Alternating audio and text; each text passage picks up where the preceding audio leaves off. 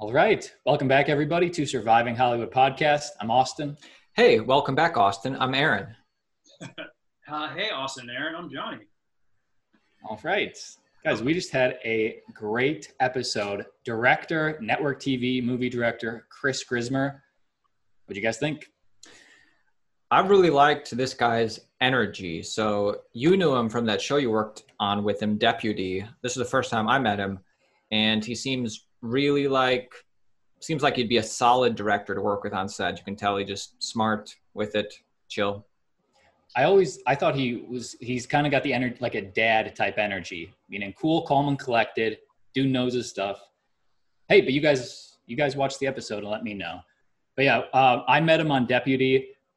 Great experience. Now Deputy on Fox didn't get picked up for season 2. Was not because of the directing. I'll tell you that. But Chris walks us through what it's like to direct network TV shows, how to get jobs as a director on network TV shows.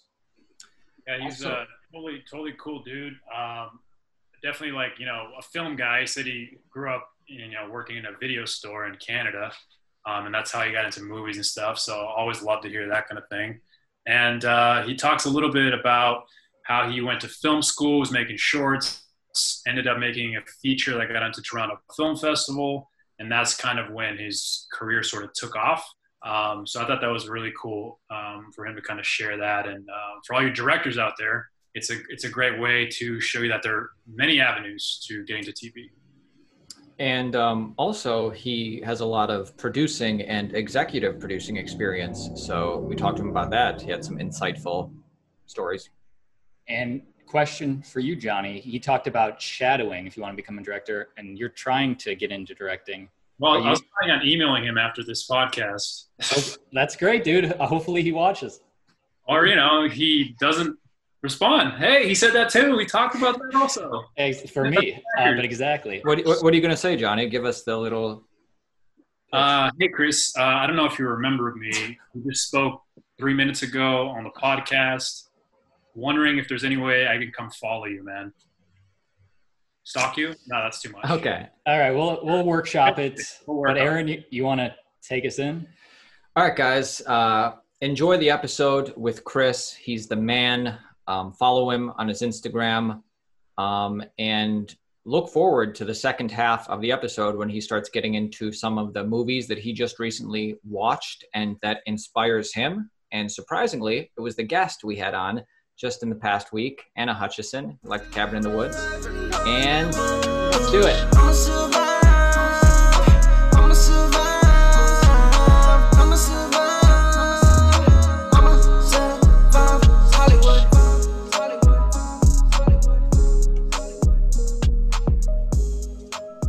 So Chris, you listen to many podcasts? I do. I listen to, my go-to podcasts are like the true crime ones and Radio Lab and The Moth. Radio Lab. Stuff like that. I like, what's the one? Spooked a lot too. That's true crime? No, Spooked is it's terrifying. It's literally it's a New York podcast and they just interview people and they tell creepy things that have happened to them for real. And it's absolutely... Also true stories. The stories told by the people that it happened to, and it's literally my son and I listen to it, and then he sleeps with the lights on.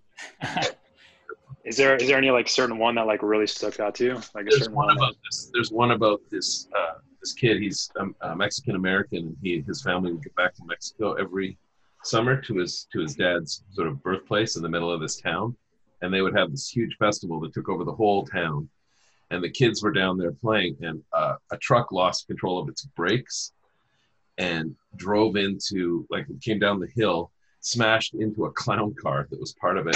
What? One of the clowns with a broken neck landed sort of in front of him and his brother and sister, and they thought it was part of the act, so they were laughing at the clown as it was dying. Oh my God. Appeared to them that night, at the house. He was sitting in the kitchen trying to get into their room, and they all swear it. The whole family is this happened to us. That's crazy. That would be the most random thing, a clown car. That's so weird. If that happened on a TV show, I would not believe it. No, I know. Where do you fall on the Joe Rogan, Mark Maron scale? Chris? I like Mark Maron. Joe Rogan is like, what did somebody say recently? It's the idea that just because you have an opinion doesn't mean you should express it, or I'm not a big fan of his. I feel like it's just this side of Fox News sometimes. I like if he has a good guest, like those Elon Musk episodes, I will watch those all the time. But I'm a big fan. I don't know. I think he's progressive. Like, I don't think he's that close to Fox News. Sometimes, I don't know. Elon Musk, though, is Lex Luthor for sure, right? Totally. Yeah, I like Maron. I don't know if you listened to the one we had with Seinfeld recently. No. But it was interesting because he did like a Zoom call because, obviously they can't meet up. And it felt like the whole time, like Seinfeld didn't want to be there. I think he probably didn't want to be there. Yeah, it was just weird. He's like, I've been trying to get this guy for years. Last time I asked him to do my podcast, he was like, why? Yeah. It's just so funny. Well, that's the fun part about Seinfeld interviews. They're always like biting. Like Seinfeld's always like kind of mean. Yeah. That whole great. comedians in cars thing, he's pretty mean in that too. Anyway, Chris, let's cut the shit. Okay. Are birds real or are birds not real? No. Have you ever seen a baby bird? I think so. They're robots. They're drones. No, there's this guy who does that's what I forgot I was reading. There's a guy who has a website. It's sort of about conspiracy theories, and it's sort of a deconstruction of conspiracy theories. So his whole thing is birds aren't real. And I saw a poster for it in Silver Lake once, and he's like, birds aren't real. Come and join this meeting or whatever. And I went to the website. It was merch and stuff, so I had to. You went to a meeting. I mean, I've heard that conspiracy theory, so it's like getting kind of mainstream now. Yeah. I mean, it feels like a great shirt to wear at a protest. You know what I mean? Just out there, just rallying. Just completely randomize the protest, absolutely.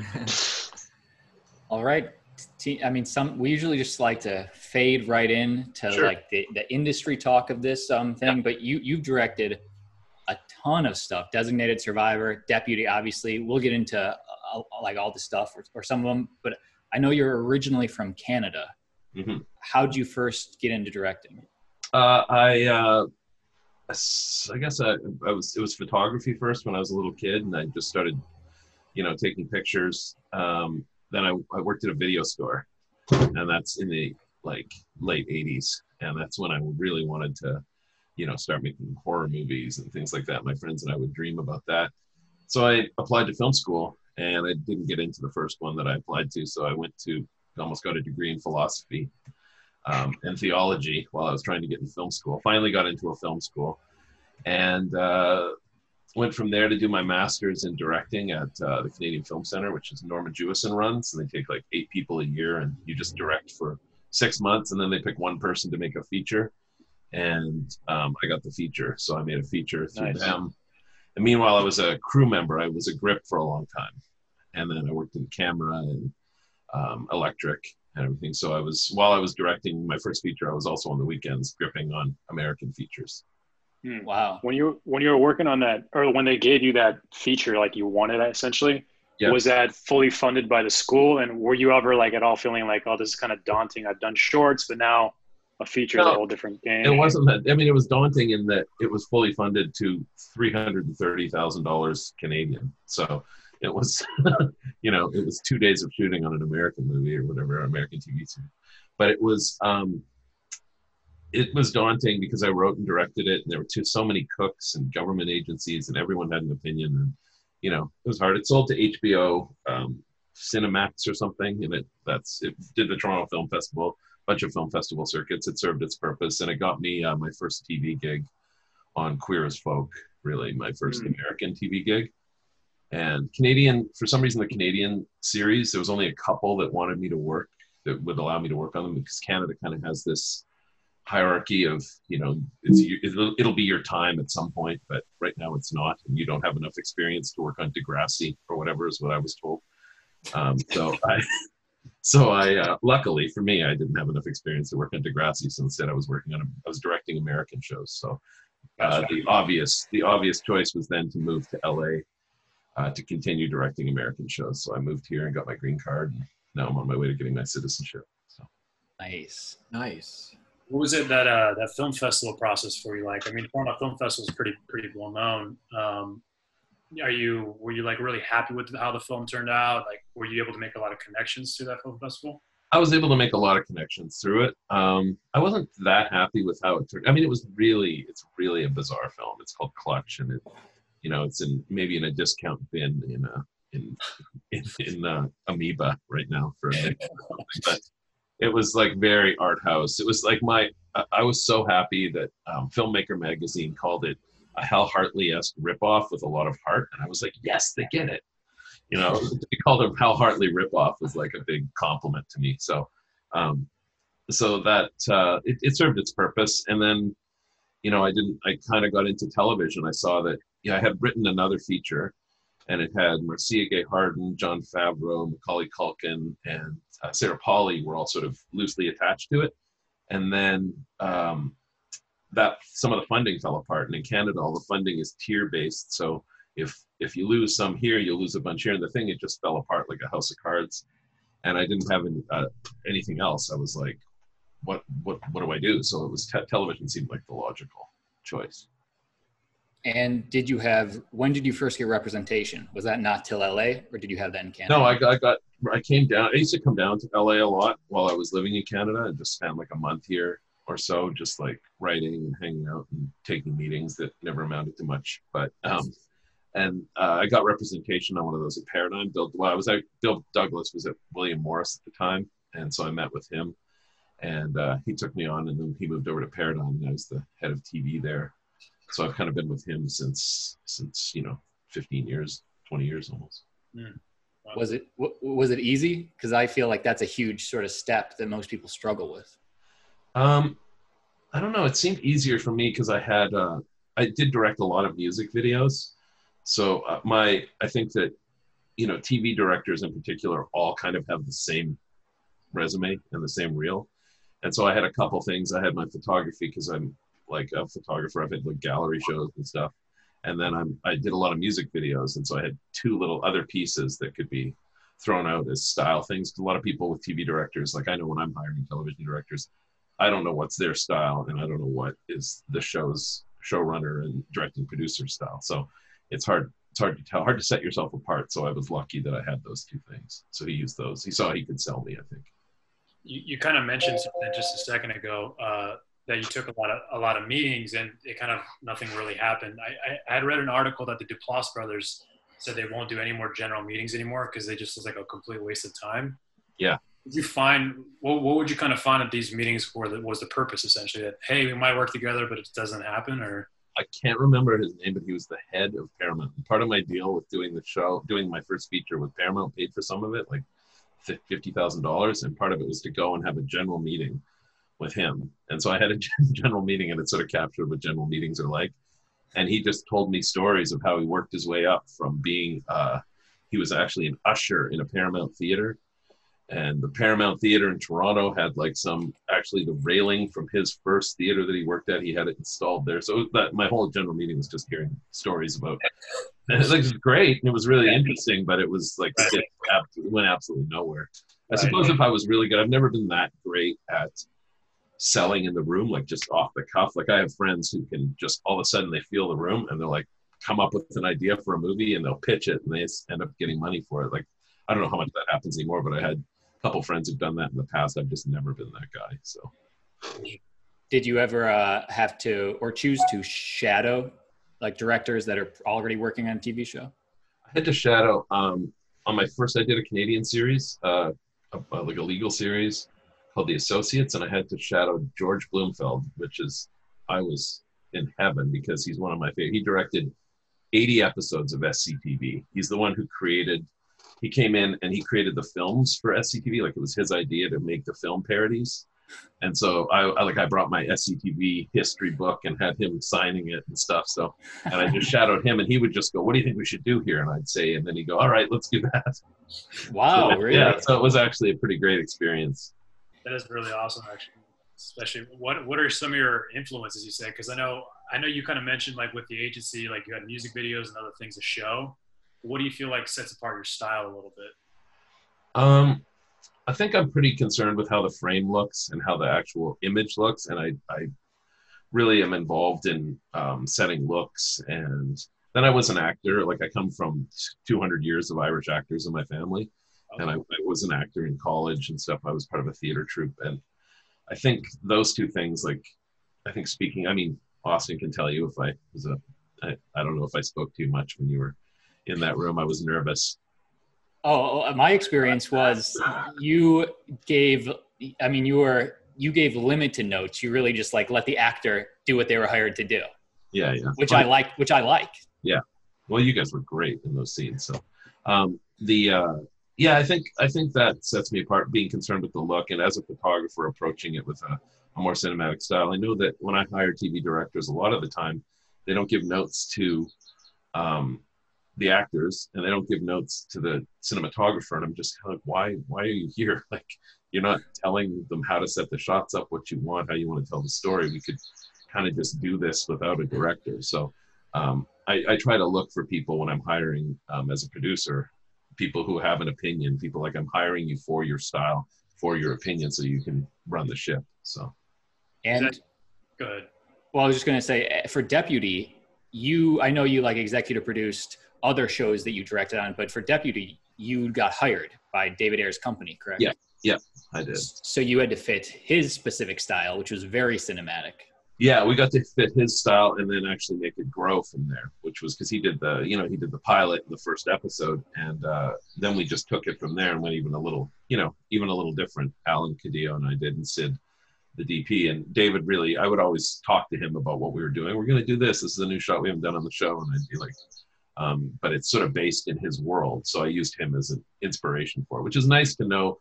Like when you're approaching a scene, and even as an actor or as a director, you're trying to find the heart of what that scene is, and then that answers all your questions. And so we had like that as a part of the heart of every scene was sort of David's cinematic universe, and so we'd use that to answer all the style questions. Was he there on a daily basis, kind of making sure it was sort of like in line with what he imagined, or? No, he turned it over to me as soon as he was done, and he came back a couple times in LA. But David is a madman, and a very talented madman, and he'll just like he'll go, give me a camera, and he'll just grab it. He'll want to, like, I operate sometimes when I want to be close to the actors, and I'll ask the permission of the operators, so I don't insult anyone. But David's just like grab and go, and he goes right into the scene and starts doing it. So I would assume if he would to visit set, that would happen on whatever director is working. He'd get like, he just gets aggravated if he's not running it. So I think he stayed away out of courtesy to the rest of us, but we always called him and ran everything by him. The other thing I remember is, I forget which series regular of Deputy I was talking to, but they said, as soon as we heard that Chris was directing the final 2 episodes of Deputy, we knew that it would go just fine, because he doesn't do a lot of extra takes. He comes super prepared. And I know filming that last episode in Malibu, we had a hard out at like 9 p.m. That was insane. And we only got like that second safety take, and then we moved right on. Yeah. The owner of the house was literally standing there saying, I don't care, get out. I want you out. Get out.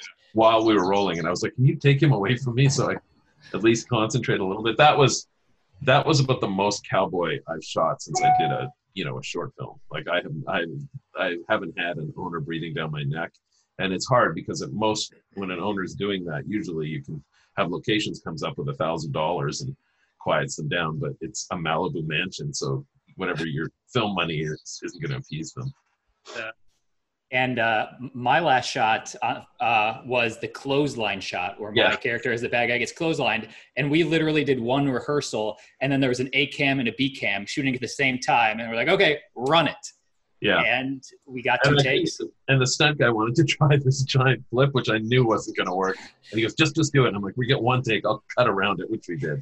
But it was so insane. If you'd seen the first cut of it with the flip, it looked like probably she was the strongest person in the world. Wow. Yeah. So it was a full 360, but we cut it out. So. I see. You're still doing some short stuff too, or like some indie stuff here and there, or are you kind of like done with that world? I did. I try and do music videos when I can. I did one last year for a British band called Fat White Family. That was, it was fun to work with junkies. You know, it's always nice. People who have to sleep in the middle of a take. But they're sufficiently dangerous and punk rock to make it fun. I liked how the video turned out. They kept worrying about how, like, we don't want it to look too good, man. It's gonna look fucking too good. And so I ran it between VHSs and then would like crinkle up the tape until we got it sufficiently, you know, broken down. Wow. And then added effects to it later and stuff, so it didn't look good. And I shot it on a digital Bolex myself with my 10-year-old son as my only crew member. And That was how what you wanted this point. Go ahead. I was just gonna say, how do you make a choice to like what intrigues you about a certain project that you would say, all right, let's do it?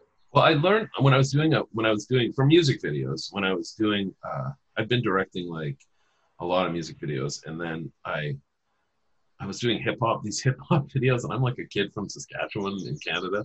And so I'd go to these dance rehearsals and they'd be like, hey, how did that look? And I'd be like, I don't know, I guess it was fun.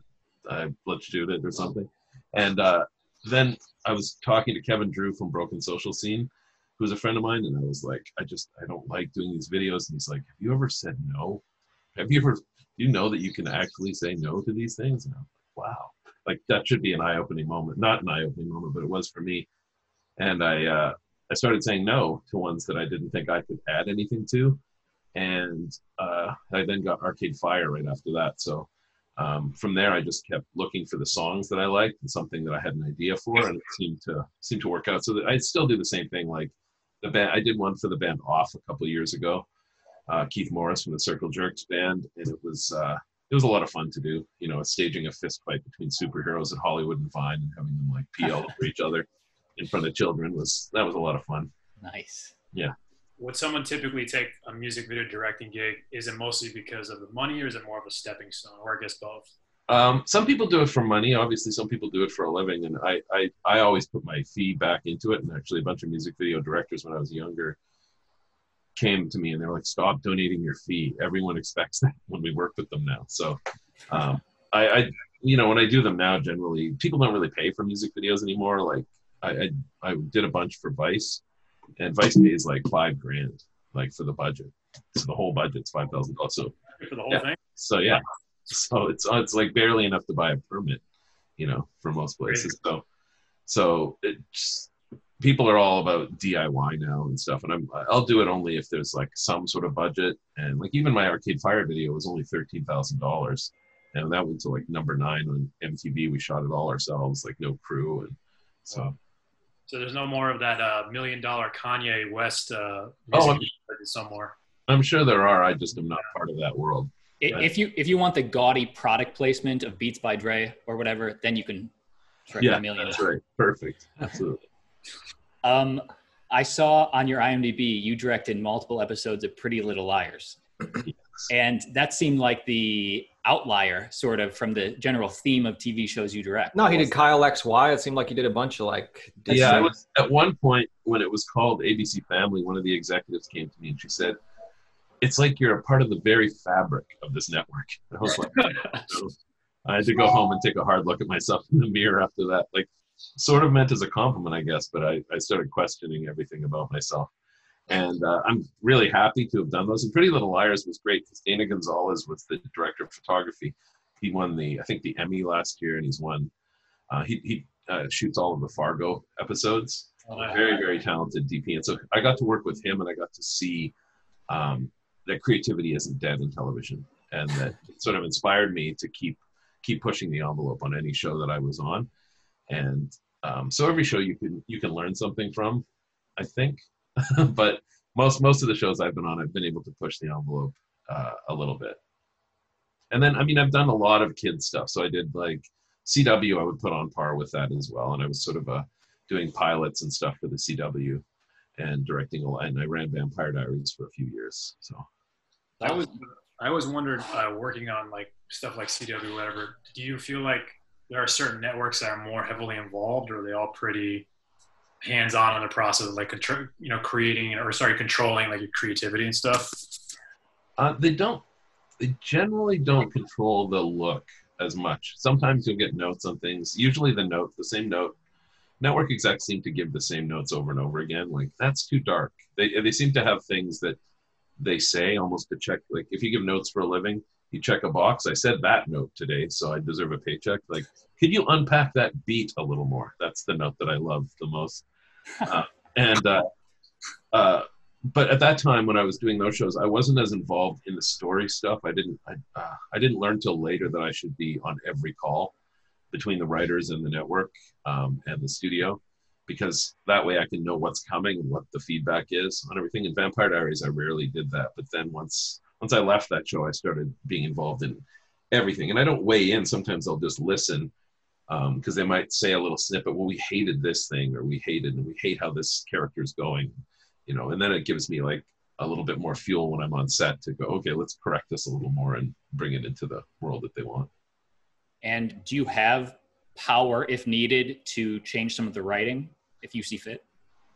Depends on the show. I mean, I can't go and rewrite the script, but a lot of the times, like on Vampire Diaries, for instance, once the exec producer of the show, the showrunner, trusts you, sometimes they'll do things like Julie Plec would be like, almost like they would make jokes about how the stage directions were just polite suggestions for me. Because I could change it all, but they knew that I'd do something that they liked. So I don't do that. When I was just a director for hire on most shows, you tend not to do that because they get a little bit angry. They got a little angry with me like that on Orphan Black because I did my own thing on some of the stuff, and they didn't like that, so they didn't have me back. But really, that show turned out really well. Yeah. That show's so. I've only seen clips, but it seems like they would like different.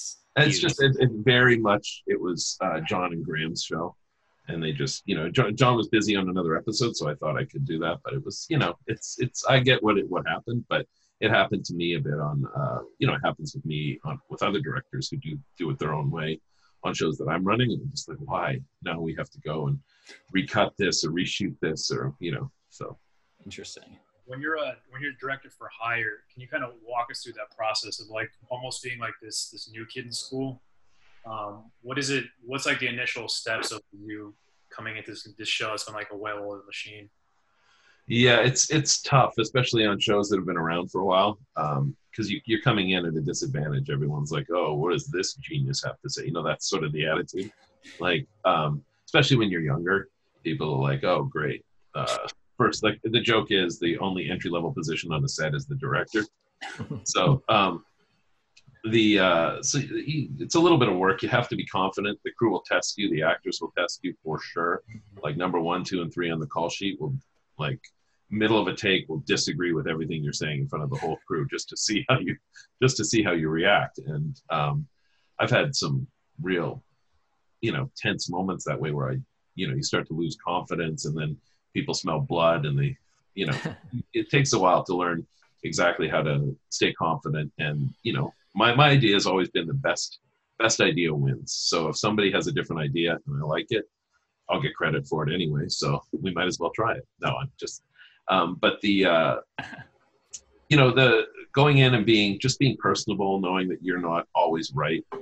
Being a human being, I think, really helps. I've had some shows like Blood and Oil was one I did with Don Johnson, and I was lucky enough to be sitting next to Taylor Kitsch on the plane to go out to Salt Lake City to shoot this, and he and I hit it off talking about cameras because he collects Leicas. Who is Taylor Kitsch? Taylor Kitsch from Friday Night Lights and Waco.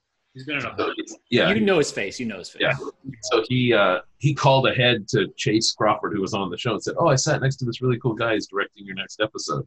So it was like, you know, phew, you have someone vouching for you, then it takes some of the heat off. Yeah. I guess you kind of answered a sort of, I guess if there is that sort of, I don't know, not altercation, but something where somebody's testing you, especially one of the name actors on the set, let's say they're a big star. What's the best way to handle that situation? Like, you don't want to, I guess. I'm of the mind that everyone on set is replaceable except for the people who are on camera. So when you realize your place in the pecking order, you have to bend a little bit. But the great thing is, usually if somebody's going to challenge you like that and be really childish about it, you've been a parent, you know how to, you know, make your idea seem like their idea and make them happy. So, and I'm never going to fight with someone on set. Life's too short. And it's for what? A TV show in one shot? You know, it's not, you know, if there was a feature that I've been living with for, you know, 10 years and slaving to get it made, and I wrote it, and suddenly someone just wanted to change a big story point in the middle of a take, I'd probably be a little bit more upset. Do you have a project like maybe Designated Survivor that you did fight for? I just know because you were EP on that. Is that an example of one of those? Designated Survivor, yeah, I started as just a director on that show, and it was a complete and utter mess. Like, they had booked me for 2 episodes, and the day before I was supposed to travel, I called them, and I was like, so when's my flight tomorrow? And they were like, oh, did nobody call you? We pushed your date a month, and it's only 1 episode now. And so they still have to pay me for 2, but I don't know how they just were bleeding money. So I came onto that show and got along with Kiefer, and Kiefer is such a particular actor, and if you're in his world and you have the same style as him, then it's much easier going. But I watched directors who just had different ideas, and Kiefer is one of those actors, very, very smart. So he will, if he loses faith in you, he'll just be like, I'm over here, I'll come here, have her come in that door, she'll walk here, put the camera over there, you know, because he's directed a bunch too. Mm-hmm. So I've watched him just take over the set because he kind of has had to a lot in his career. And I've worked with a lot of actors like that if they lose faith in the director, like Don Johnson, there's a rumor, he didn't do it with me because we got along pretty well, but he only called TV directors. I think he only called them Bob. He'd only call every TV director Bob. What are we shooting here, Bob? Male, female. So I never wanted to be a Bob. I always wanted to make sure that, you know, you listen to people and you had an opinion, because at the end of the day, actors want to be watched, and they want someone who's actually invested in what they're doing, is giving them actual feedback, even the ones who pretend that they don't. So how'd you become EP? My first, on Designated, yeah. The EP, they liked my episode a lot, and then the next season, Fred Toy was leaving to go. He was the EP when I was there, and he's an amazing director, great guy, and he was leaving to go run Westworld. And so he suggested me, and then Kiefer suggested me separately. So that's sort of, yeah, so I ended up getting it that way. And then on Vampire Diaries, I directed an episode that they liked a lot, because I was lucky because I got the episode where it was the first time they were going back to the 1920s on the series. And so I got to change the whole look of the show. And Kevin Williamson wrote me a beautiful letter about how it looked and everything. And then they offered me the EP job. And from there, I got the pilot for the originals and then the pilot for Legacies. So. That's really cool. How do you feel like you got on Kiefer's level? If you're saying he's obviously used to directing himself almost, what was the way in, you think? I think I had an advantage in that I'm from Saskatchewan, where his grandfather was a big deal in Canada. He was a huge politician. Tommy Douglas was the premier of my province, and he invented sort of the Canadian version of our socialist medicine and everything. So he's sort of a hero in Canada.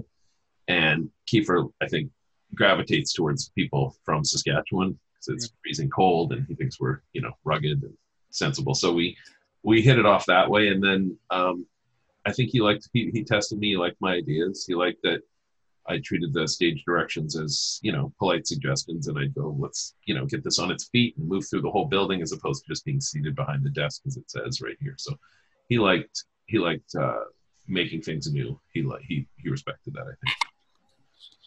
How did your responsibilities change when you went to EP? Like, as far as like a day-to-day version of it, how did it change? Yeah, it's on a show like that. It's I try to make, as directing producer, I try to make sure I'm a part of budgeting. I'm there for blockings, and then I'm working with the next director, planning the next shoot. So it's really hectic. On Vampire Diaries, it ended up being like 22-hour days a lot of the time. Oh my God. That's the dream. I don't do that anymore. But we don't shoot. I might hesitate against doing a night vampire show, like that's all nights in the future. But yeah, I mean, you're involved in everything, and you don't have to be, but you'll be playing catch up later. So it's a great position because you're actually helping create something, as opposed to just being hired to come in for a little while. But it's also pretty taxing. For the type of director who, you know, obviously eventually wants to do big things like that, but right now is maybe just made a bunch of like low budget short films that they produce themselves, but wants to get hired? Like, do you have any words of wisdom for that guy? If they've only done short films, if the short films look really good and are interesting looking, they might be able to get, 'cause there's so much shooting right now. I mean, not right now, obviously, but there was so much shooting. There's so many networks, streamers, everything. So there's always kind of a way in.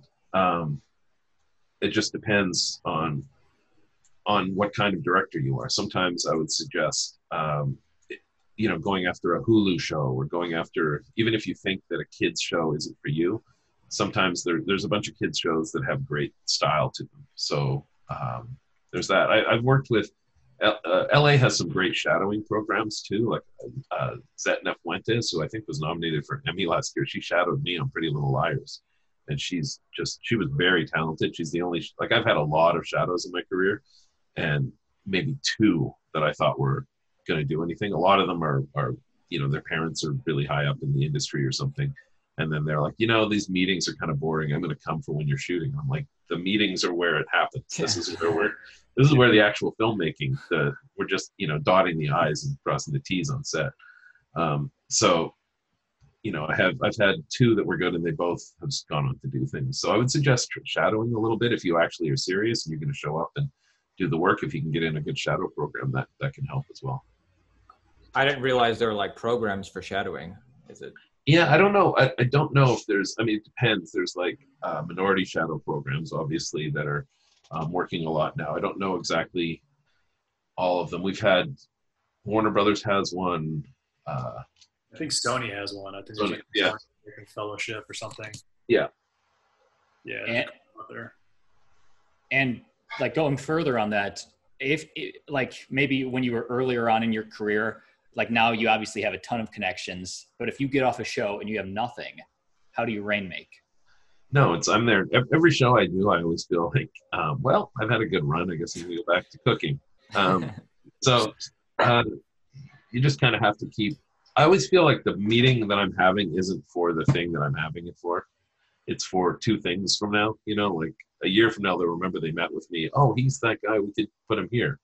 So I think having meetings and keeping communication open with people. I had a really hard time creating long-term communication with different people in the industry, because I'd have the meeting and then just be nervous to write them or say thank you, or, you know, keep any sort of communication going. But now I'm a little bit better at that. So I'd say if you have connections, check in with them, you know, send them emails about things that you're interested in, send them projects you're interested in, because so many people are looking for projects right now because there's so much, you know, airway to fill.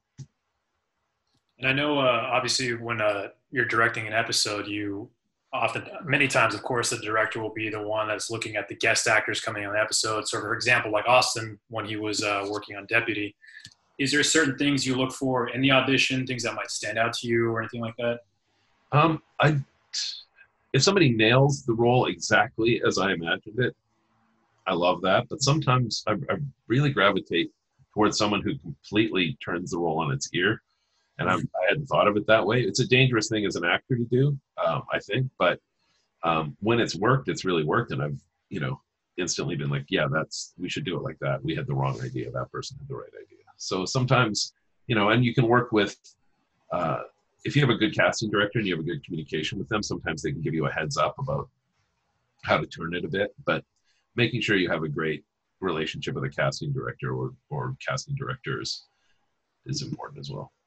Has there ever been an actor that you really liked, but maybe the network was like, no, we're really feeling this other person? Or how does that? All the time. All the time. Yeah. You know, I had, we had this role on, the one that comes to mind is we had this role for a mess cook at a military base in Afghanistan on Designated Survivor. And what's his name? The actor's name from The Office. Steve Carell. No, yeah, the guy who played Kevin. Stanley. Oh, Kevin Malone. Yeah. Brian something. Yeah, and so he read for that. He was great. It was not him, and I love him so much, and it was perfect. But the feedback you get every time for people of that level is no, it's Kevin from The Office. Everyone will say there's Kevin from The Office. So it's if you nail a role sometimes too, you're that for good is what it seems like in this town until people sort of forget about it. Right. And every time I see that actor in a movie, even if he kills it, automatically think of The Office because he was so good in The Office. Yeah, exactly. What about John Krasinski? I mean, he's gone on to do a bunch of stuff. Yeah, but he had to get ripped though. That's true. He changed his whole like basically. Yeah. Like for my episode / your episode of Deputy, like we had Alexis Wren hired on, and I believe from talking to her, and she was great. And this is one of her first acting roles. And I believe she said that they were specifically looking for somebody with a large following to fill that role. Oh yeah, that's the world we live in now. We get like I worked for Hulu quite a bit. I did Freakish, that show for Hulu, and another one called The Unsettling, 2 sort of horror series there. And through Awesomeness TV, one of their mandates at the time, I don't think it is anymore, was to work with influencers. So, and that's a double-edged sword because some influencers are amazing because they're on camera all the time, so they're natural and they're loose, and they just take a little bit of direction to bring them, from YouTube, like, hey guys, down to like television, natural acting. And but some of them, for some reason, it's like I had one kid, I won't say his name, but he just froze as soon as he was totally natural, hanging out, goofing around, and he's in tons of videos on YouTube, millions of people watch him. And then as soon as we roll, just sweat just starts pouring down his face, and it's like he forgets how to speak English. I had to almost phonetically read him his lines off camera. So it depends. Alexis was great. She, it took a while for her to sort of realize the tone of television, because I think even in acting classes and things like that, you don't realize how quiet you can be and how small you can be, and how you don't have to do a lot with your face to convey an emotion. So it took her a while, but once she got it, she really did a great job. And how common is that? Would you say like, hey, one episode of a season, you want that, a guest star with a bunch of followers, or once an episode? For the Awesomeness stuff, they wanted like, number 4 and 5 had to be influencers. But we got Liza Koshy, who was great, and she can do anything. She can. And then we had Megan Ranks, and she was, she gets hundreds of thousands of dollars for Instagram posts and stuff. So she brought a lot, and they bring their fans. That's the great thing. A lot of people who are big on television have huge following. They can go do a movie and like 2 people follow them there. But for some reason, the YouTubers and stuff, whatever platform they move to, people tend to follow a little bit. So they ended up, I don't know that the age of the influencer is going to last that much longer, but right now it seems that every once in a while on network shows, they're interested in throwing an influencer in just to drag some different viewers over. And I actually just saw an article that Hollywood Reporter just dropped that a AI robot is now the lead of a new sci-fi film, $70 million. And they've got a CAA agent and stuff. Yeah. Thoughts on so dumb. AI robots? That's what Black Mirror has to end soon, because I'm bored. Yeah. Yeah. Any thoughts on using a robot for a movie or TV show? I've worked with a lot of actors that I think I'd love to replace with a robot. But no, I don't know. I mean, CG stuff is difficult. And then you have, I love watching the behind the scenes of the people that they're actually, putting the CG face on. Like I don't know if you've watched any of the Guardians of the Galaxy stuff when he's sitting there playing the raccoon in the green suit. It's just hilarious. Yeah.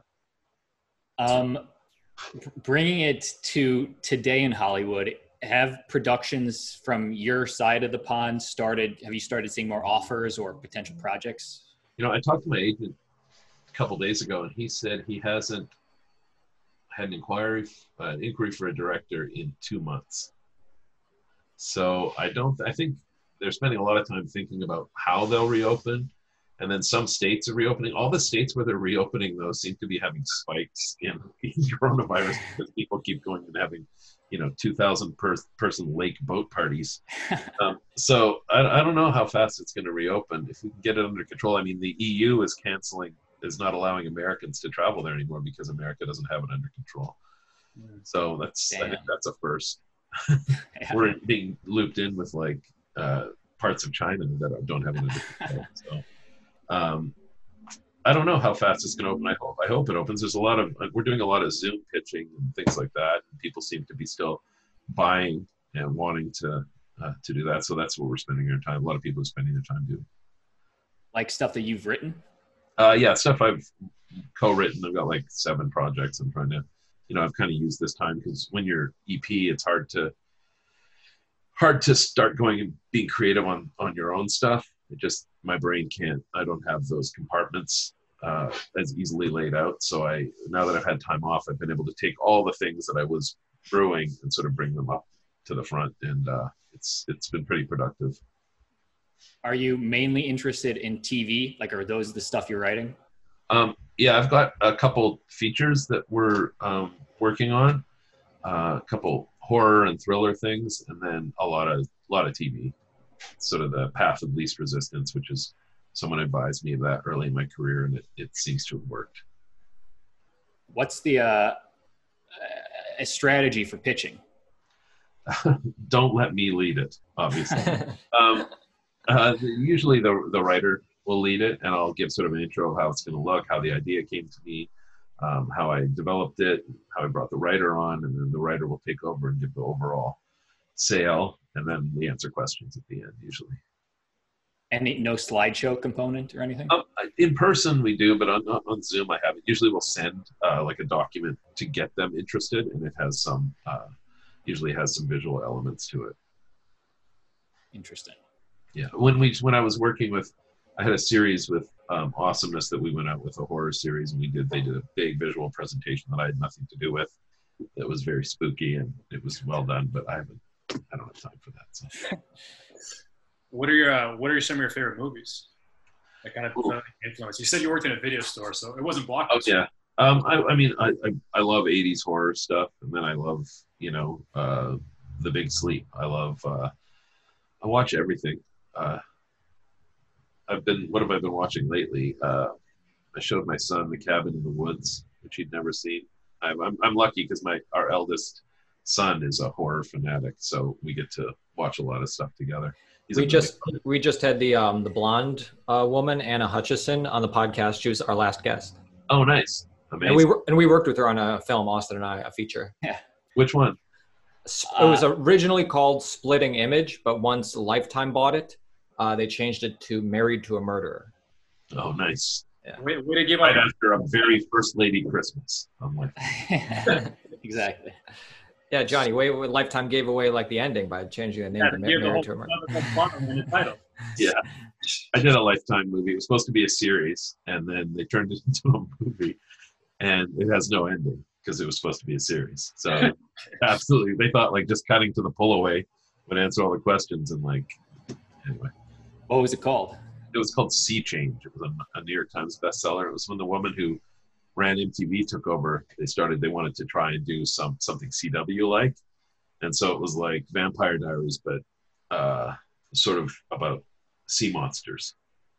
So it was like Creature from the Black Lagoon, but Vampire Diaries like. So it was a lot of fun. They let me shoot it the way I wanted. I'm proud of how it looks, but it was at the end it tested really well. I think it's one of the best tested things they'd done in Vegas or whatever. And then but every single person guessed that it was on Netflix, so they thought it was too off-brand. You mean everybody thought it was too good? Yeah, maybe. And then they it was kind of a blessing in some ways because we had to shoot in Nova Scotia in Canada, and it takes place in the summer. The whole thing is like a rich and poor in this island community, and there's maybe 3 months where it's warm there. So I don't know how to shoot like 16 episodes or whatever in 3 months. It would have been hell. So I see you're working on a new project called Jimbo, I believe. Jimbo, no, that's old. I don't know why that's on there. It just barely popped up or something. Yeah. No. I've been. I'm working on a thing called Goat about a YouTuber who gets kicked off YouTube. He's a horror influencer, and he goes on a killing spree on the kids who got him kicked off. And then we're working on a series, kind of a gritty modern Lone Ranger, where it's about a Texas Ranger who goes after a serial killer. So working on things like that. Is that a series? The Gritty Lone Ranger? Yeah, it's a series. Okay. Yeah. And do you have networks in mind that you want to see these on, or are you open to whoever picks it up? I don't think after working with Fox recently, I have a really good idea of what they want. I don't think any of the stuff works for Fox, obviously, but I love working with them. But it was, network stuff is a totally different genre in some ways. And, I think these are more, the stuff I'm working on is more streaming, Netflix, HBO, if we can, obviously. Cool. I know it kind of worked out for you with the feature Clutch, but do you still encourage people that want to get more exposure to do the film festival circuit? Oh, yeah, for sure. Especially, you look at Fantasia, even the online festivals, look at the guy who made Lights Out, made the little short. He got $10 million to make a movie off a 30-second short. So because of streaming and everything now, you don't have to do the film festivals. You don't have to. But, that's one way to do it. But especially genre stuff, if you have something that really is a new idea and you do it in a visual way that no one's seen, which is difficult, you can jump right from that into a movie. That's what I've witnessed. Nice. And in our final 5-10 minutes, I have a few more questions, but we get this one from our audience a lot. If you're an actor on set at a co-star or a guest star level, so not the series regulars that you would deal with and have a lot of rapport with, but if you're just coming in for a day or a few days, do you welcome actors that 6 months down the line, 12 months down the line, keep in touch with you and just update, hey, just worked on this project? Absolutely. I do like that. And I've kept in contact with some of my good friends were guests on shows that I worked on. So they keep in touch. And so, even on Deputy, the guy who played the LAPD chief, he keeps in contact with me in a great way, checks in with me. He asks me for references sometimes because he knows I really liked his performance. And so I'll send a note if I know the person and say, nice. This guy's great and he does well on set. So I don't think it's a bad thing to keep in contact. You're not bothering people. If someone actually likes your performance and is happy with what you did and you can tell, then they'll happily help you get other stuff for the most part, I think. Yeah. I guess the worst thing is that they just don't respond, and then you can take a hint. Yeah. Then you know that person's a dick, and you can. So what's the best way to open it? Hey man, do you want to hang out, or what do we? Yeah, right. Not to hang out, but if there's something you really want, then it's I've had actors who are I'm up for this role with this producer, who I know you've worked with. Would you mind giving them a heads up that if you like my performance, or whatever, and I'll just send a quick note. Cool. Or I'll do that with directors of photography, grips, even PAs, if I've liked how they've worked and I've gotten along with them. I wanted to ask you real fast about Containment. I did a small co-star on that show years ago. Oh, cool.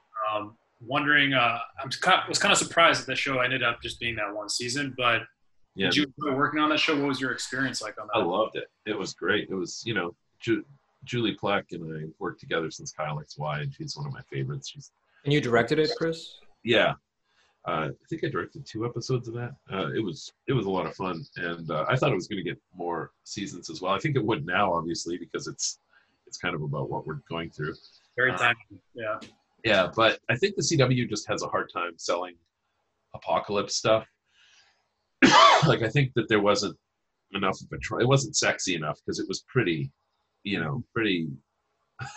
down. I did some of the most revolting things, like someone just throwing up blood into the air and she's dying of this virus, and it was pretty revolting. So I could see people tuning in, teenagers tuning into the CW and just being like, what is this? We're like, where are the vampires? Yeah, exactly. Love it, man. It's great. All right, team. Final question. Chris, where can our audience find you? I guess Instagram. I'm on Instagram. Just my name, Chris Grismer. And I have a website, chrisgrismerdirector.com. So I'm on there if you want to get in contact. All right. Nice. Awesome. Dude, thank you for coming on. I learned a lot. It was awesome. Oh, yeah. Thanks for having me. I really appreciate it, guys. Yeah. I appreciate your time. Thank you, Chris. Okay. Thanks, guys. I'll talk to you soon.